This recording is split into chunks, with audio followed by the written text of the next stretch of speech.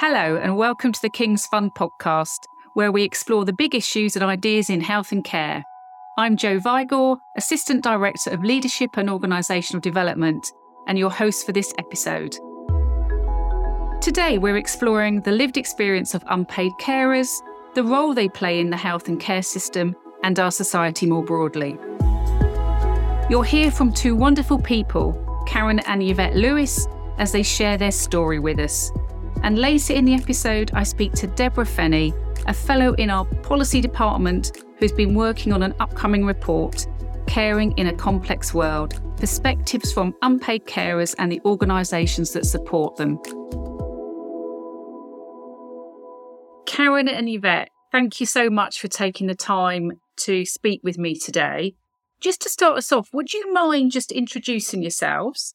And Karen saying a little bit about your experience of providing care to Yvette, and Yvette, your experience of receiving care. Well, I've been caring for Yvette since we met, really, in 2004. Yeah, well, since we got together. Well, not since. Not since, really, because it was only when we started living together that I took on the role of a carer, really. Yeah. I'd never had that role before, so it was quite an interesting transition because I was working for a little while at the time. I was in a full-time job, so I was, sort of out from 9 till 5 or 6 and then coming home. I'd come home at lunchtime and things like that to make sure that Yvette had got something to eat and drink and that she'd got a medication and stuff. But then through circumstances where I was working, eventually decided I'd give up work and become a full-time carer. So I did that in 2008. And then I was diagnosed with breast cancer in 2009, 10? Somewhere like that. So Yvette became my carer effectively while I was going through all of that treatment. And that was sort of a bit of an odd one, really, wasn't it? Because we were caring for one another, really. And we've carried on doing that, really, all the time, haven't we? Yeah. I mean, it works well. We work well together. I mean, I look after all of the sort of house things, like the washing and the cooking and the shopping and the finances, because Yvette's mental health can be very much up and down, and dealing with things like that you don't really like to do. So I tend to, and I'm a very organised person anyway, so I do tend to take a bit of control in some areas. So I look after all of that, really, as well as just taking care of Yvette and helping her on a daily basis with bathing and medication and getting you up and out of bed and stuff like that, really, and feeding you and making sure you've got drinks and not physically feeding. Not physically feeding, no, but making sure that she's got food. I hasten to add, she was a lot smaller when I met her, but I fed her up. I'm loving the humour. What can I say? I was a lonely, disabled person, struggling, fighting the system because I was just having brick walls because I was in an age gap that wouldn't get help, a grey area. So it was nice to have Karen when we met. She was a loving and caring person, and we got on, and she just look after me, basically, makes my life a lot better. The way that you've just portrayed each other there is this fantastic, heartwarming partnership with a huge amount of love and a huge amount of humanity going through that. I mean, I've just had a bit of an emotional reaction to that, actually, as you were talking. It's lovely to be talking to you both and to hear what's been going on for you. I mean, from your points of view, what is a typical day like? What does it actually feel like to be a carer and then you've got somebody who's cared for on that? What does that day to day look like and feel like? Well, it could start at 2:00 in the morning. When I start coming out of sleep, my pain kicks in. So you usually help me get up out of bed. Well, actually, first thing I have to do is wake Karen up. Yeah. Yeah, I have a sleep apnea machine, so Karen helps to put that to one side for me and put it in the cleaning machine. Then she helps me out of bed. Then she gets me in my lounge wear, and then I hurry to the loo. And as I'm doing that, she's waiting just to make sure I'm okay. And then she'll follow me downstairs, and she'll... On your stair lift. Yeah, because I'm on a stair lift. Right, okay. She helps me over to my recliner chair, and then you make me a hot drink and make sure I've got a can, and says to me, "Are you all right?" And I go, "Yeah." So she'll either read next to me in her recliner chair and fall asleep, or she might turn round when she realises that I'm comfortable, that she can go back to bed until my PA turns up at 7 o'clock to give me my breakfast and help me with my tablets. For the listener, what's a PA? Is that a personal assistant? Yes, it's a personal assistant. And then it's whatever the day holds, really. Yeah. It depends on how Yvette is, how she feels as to whether or not we actually do anything planned. We say we can't plan because we have to take every day as it comes, because we never know how much pain Yvette's going to be in, whether or not she will feel like going out or not. The seasons affect her condition because she's got degenerative disc disease in her back, so her mobility is compromised, and she's got arthritis in her hips and her knees, so moving around is quite restrictive, particularly when it's wet and cold and windy. You might just sit and watch telly, or you might doze, or you'll be on your laptop gaming. Yeah. It depends on your pain, doesn't it? Yeah. I always like to do something to distract me, because if I'm not distracted, then I just feel like, the pain gets a bit unbearable. But we do things, it's not if it's really bad for me. Yeah. If it isn't, we do like to go out in the car and stuff, and go out bird watching or things like that. You've painted a really vivid picture for our listeners there around what your lives are like on a day-to-day basis. What does it feel like that you live your life on that day-to-day basis? What does that actually feel like? Could you give us some insight into that? It can be very frustrating for you, for me, because I can't plan. I'm a planner to the nth degree, as Yvette will tell you. So I find it difficult not being able to plan too far ahead, and having to change plans at the last minute if we've thought we'll go and do this tomorrow, and then Yvette gets up and she can't do it. It also means that there's quite a lot of things I do in some respects on my own, because Yvette's not well enough to come with me.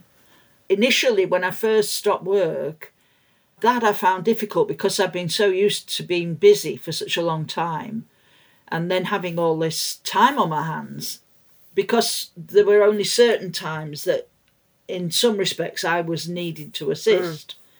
And I suppose in some respects I didn't actually see myself as a carer, because I was just looking after the woman I love. So I wasn't, in that sense, I wasn't a carer in inverted commas.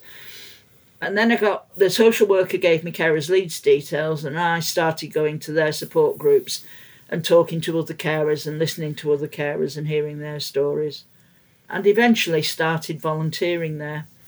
And I got involved in supporting LGBTQ carers and Pride and things like that, representing carers' leads. That sounds like quite a big commitment as well, given what else has been going on for you personally and with Yvette as well. Yeah, I wouldn't have been able to do it. This was after I'd had my treatment and I was feeling well again, but I wouldn't have been able to do that if we hadn't have had the PA in place, because I had the peace of mind that there would be somebody taking care of Yvette if I wasn't around. Yeah.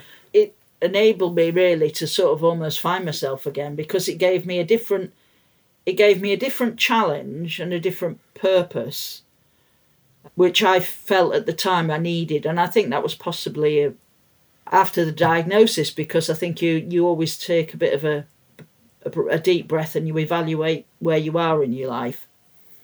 And I mean, we're talking nearly 11 years ago now, so I'm sort of touch wood.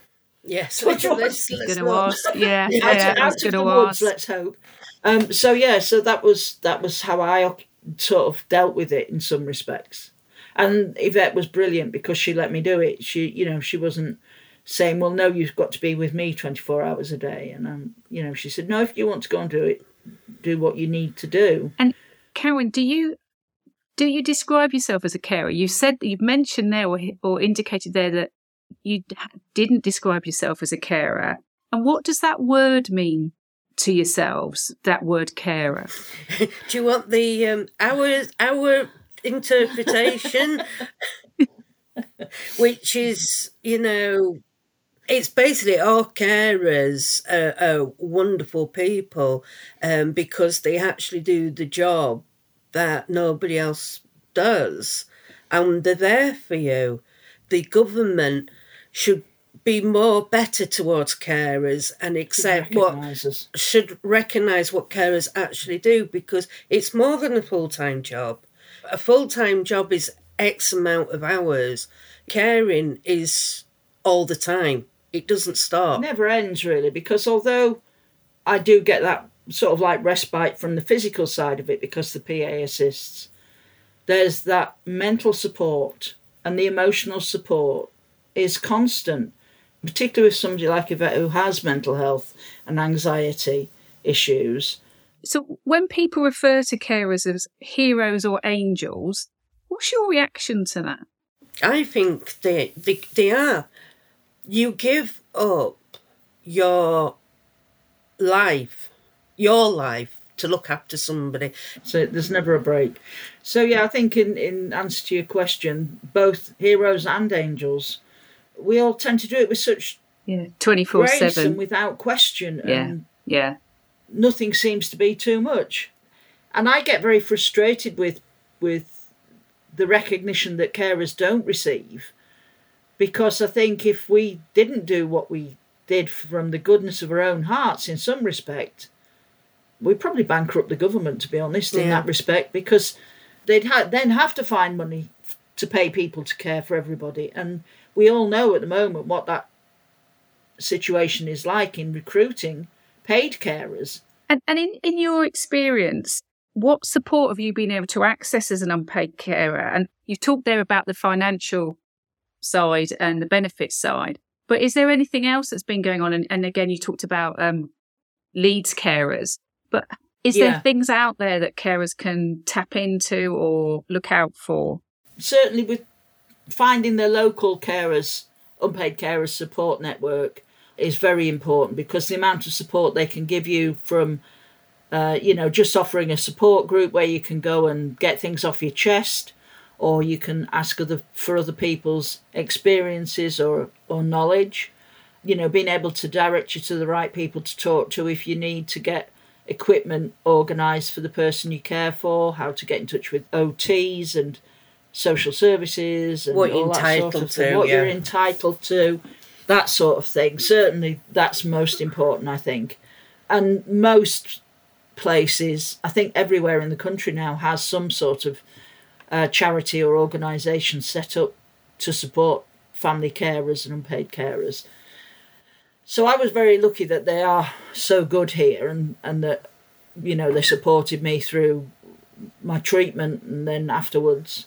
Leeds carers is in the charity space, because my next question is really about how easy is it to access services such as the NHS and social care, which are much more in that public sector. Oh, I can see in your faces. I can see what the reaction is in your faces there. Well, this is put this way. This day and age, once upon a time, you used to have access to a resource centre. Each disabled person in their own right could go to a resource centre if they wanted to get them out and about and encourage them to have a bit of a life, really. And of course, all that's been knocked on the head, closed down and stuff. So all the information that carers would have got and the support all got closed from that.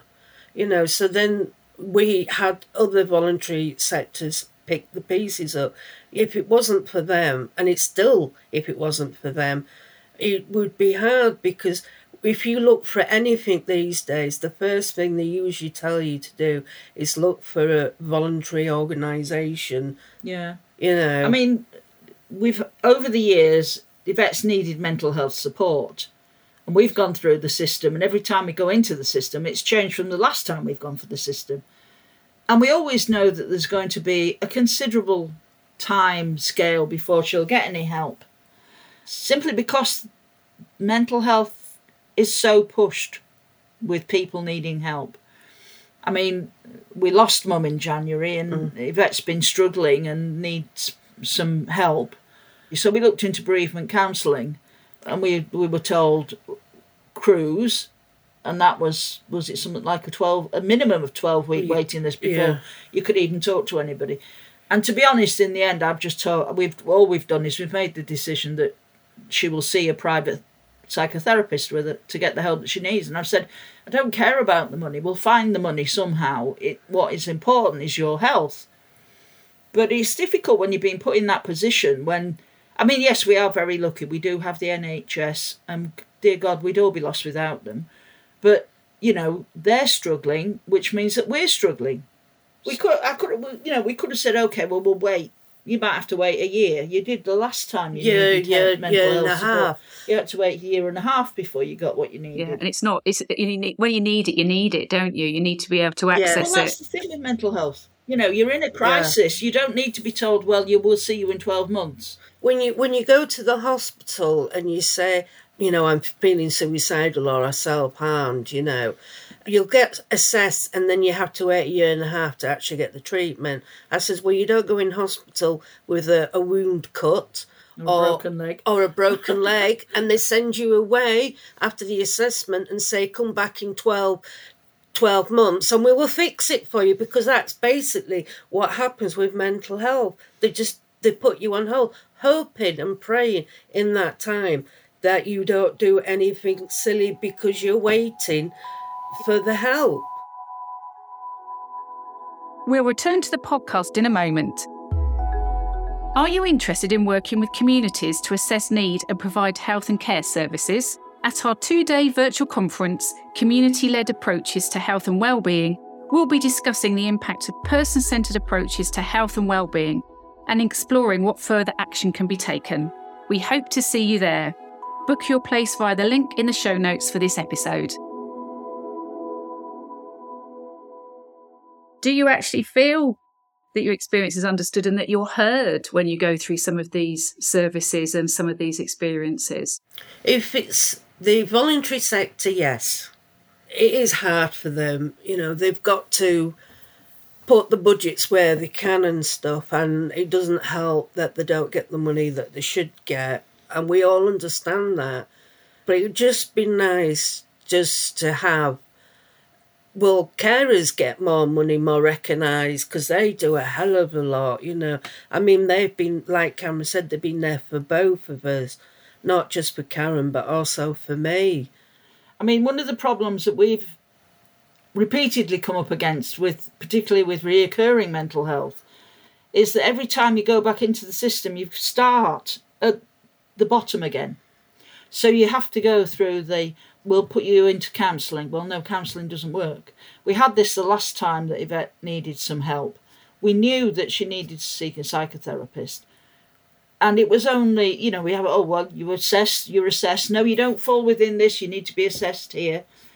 And we weren't being listened to. And until I got fed up, really, and I wrote a very long, very in-depth letter to the mental health team, and within about 3 weeks you had an assessment, and within about 6 months after that, I mean, this had been going on for 12 months, I think. Yeah. You were seeing a psychotherapist regularly for 16 or so sessions. Yeah. But those 16 sessions had to deal with so much that, the pressure... Pick one out. Yeah. Seriously, yeah, pick it out. You've got 12 weeks or whatever, and then that we've got to say goodbye. But what happens if it's not helped, or I need more? Well, then you have to go back in the system. You have to refer yourself again, and then we'll start again at, and that's the other benefit of why we decided that we'd do it privately, because it means Yvette doesn't have to say, well, I've only got 16 sessions. If I need to be doing this for a year, she needs to be doing it for a year. If from the conversation today, there's one thing you'd want people to think about from listening to your experiences, what would that be? Can I start with you, Karen, and then yourself, Yvette? Oof. It's a big question. No, that's a good question. From my point of view, you have to ask. Don't expect things to happen for you. And chase. And ask and chase. And don't let people not come back to you. Because I think a lot of times departments think, oh, you get lost. Or people think, oh, well, she's making a mountain out of a molehill. We'll leave her a bit and let her calm down. But in actual fact, you're actually fighting for what you need. So don't ever give up in some respects and think that you won't get anywhere. Because I think at the end of the day, if you keep asking and you keep chasing, you will eventually get what you need. There's a lot of people out there who don't know what they need in some respects. And that was one of the questions that used to bug me if somebody rang carers leads, and I did speak to them about this, because their support advice line would say, well, what do you need? Well, I don't know, because I don't know what's out there. So again, it's people need to know what is out there, and how to access services and how to get the help. So, it must be the availability and the promotion of the support for carers and for the people they care for. That's a really strong message, Karen. I think we need to get you and Yvette with a placard and start a social movement. I can see it happening now. We could all get together. I mean, it's just such important work. Yvette, have you got something you want to say to that point as well? What's the one thing you'd want listeners to go away from to the conversation today? Well, as a disabled person, never give up. People are carers, and people do like to care and don't take people at a disadvantage. And when you get a carer, be nice and civilised to them. It doesn't matter if they do it for free or if they get paid for it. At the end of the day, they've got feelings. You need to respect them, and sometimes carers might not be respected like they should be, or been taken for granted, and they do play a massive role in keeping costs down and stuff. And society going. Yeah. Yeah, exactly. Thank you for sharing your story today. The insights have been fantastic, and I know our listeners will get a huge amount from this. But what a beautiful love story between you. I mean, it really is. For all of what you've been through and all of the experiences you shared, it's just fantastic to see the partnership working in the way that it does. And thank you for sharing. Thank you. Thank you. It was really great to get that first-person unpaid carers perspective from Karen and Yvette. Thanks so much again to them. For the last few minutes of this episode, we'll be bringing in Deborah Fenney, a King's Fund consultant who has recently overseen in-depth research into issues facing unpaid carers. There's a link to Deborah's report in the episode show notes, and here she is now. Deborah, welcome to the podcast. Thanks, Jo. I'm really pleased to be here. We've just heard from Karen and Yvette a very emotional story explaining their experiences, and there's so much to reflect from their story. But from your perspective, what did you make of it and what stood out for you? I mean, it was really powerful, wasn't it? It was great to hear them talking in their own words about kind of what the caring relationship means for them. Loads stood out, I think, but maybe the one to talk about here is how the interview really highlighted some of the diversity among carers. So both who carers are and the kinds of things they do. The 2021 census tells us there's 4.7 million carers in the UK, but caring is really complex. And Karen and Yvette's story really highlighted kind of two people caring for each other at different times. It's not just a one-way relationship always. And I think also that the range of support provided, so the kind of practical things like help to get dressed and support with mobilising, but also that kind of emotional support and the deep knowledge that you have that means that you can kind of tell when a person's needs are changing. It really illustrates the huge contribution carers can make. So it's estimated that unpaid carers contribute the equivalent of 4 million paid care workers to the social care system. And we've said in some of our work that without them, the system would collapse. And I'm struck by how the wider health and social care challenges have an impact on unpaid carers and cared for people. So there were some examples being drawn out by Karen and Yvette. For example, the long wait list for mental health services and social care workforce shortages. Do you have any reflections on this from the research that you've undertaken? Yeah, absolutely. This was something that came through really strongly in our research. So we were talking to unpaid carers, we were talking to commissioners and providers of services in 4 local authorities in different places in England. And we were asking carers in particular what kinds of support are available locally and what they find most useful. The resounding answer that they told us was about getting good health and social care support for the person that they care for. But then we also heard how the appointment delays and cancellations they're experiencing were often adding to their responsibilities, adding to the sense of stress. And commissioners and providers of support also talked about the impact of cuts to services and insecure funding on what they were able to deliver. It's probably worth saying we came across a lot of examples where local authorities were commissioning their local carers organisations to provide that support that was available for unpaid carers.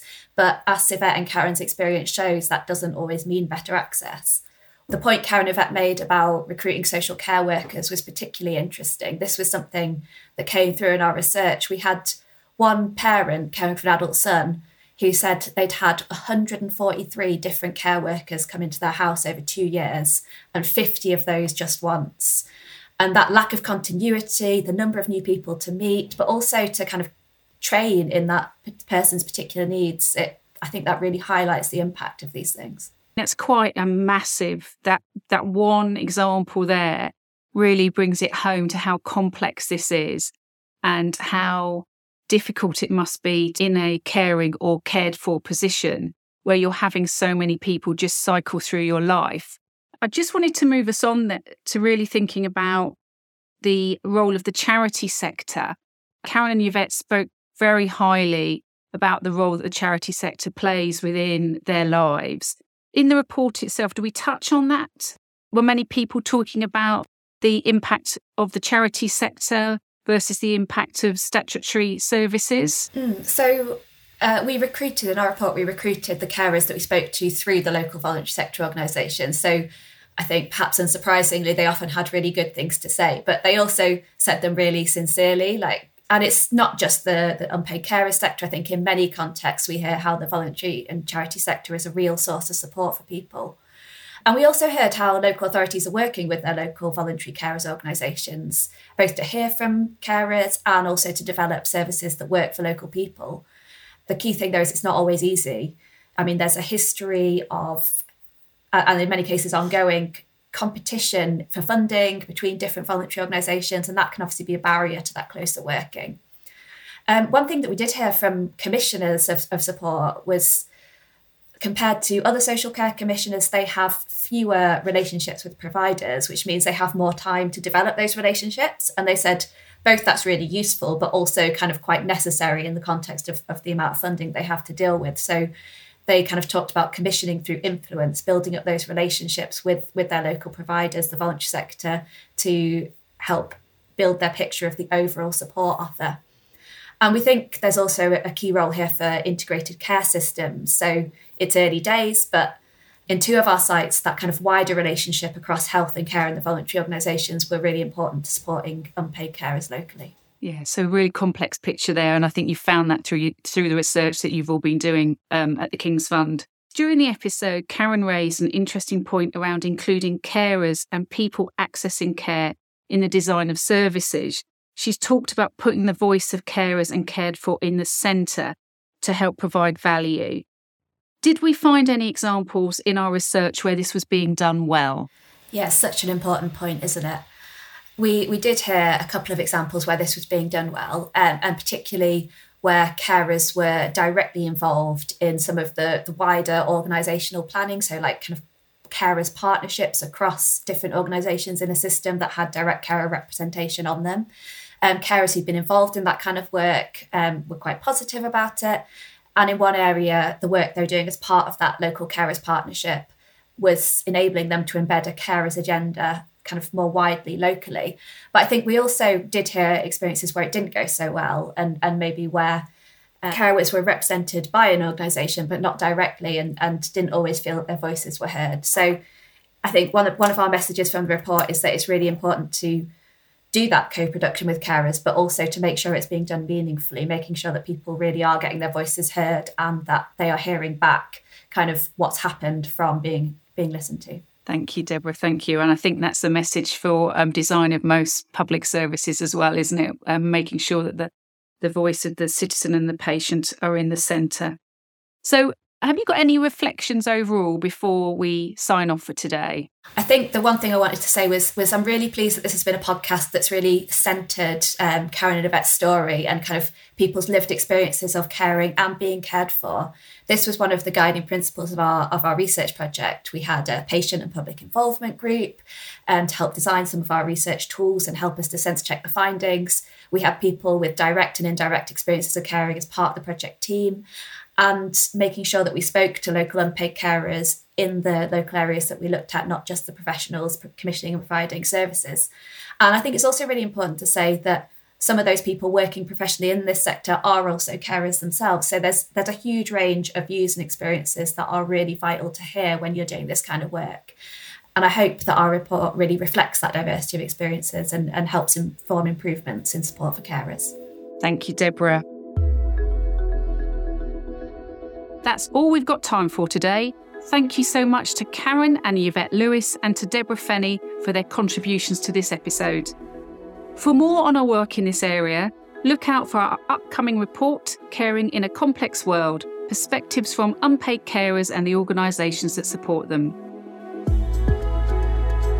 You can find the show notes for this episode and all our other previous episodes at www.kingsfund.org.uk/KF podcast. And you can get in touch with us via Twitter. Our account is @thekingsfund. The producer for this episode was Emma Sheffield, and it has been edited by Bespoken Media. Don't forget to subscribe, share, rate and review this episode wherever you get your podcasts. And of course, thanks for listening. We hope you can join us next time.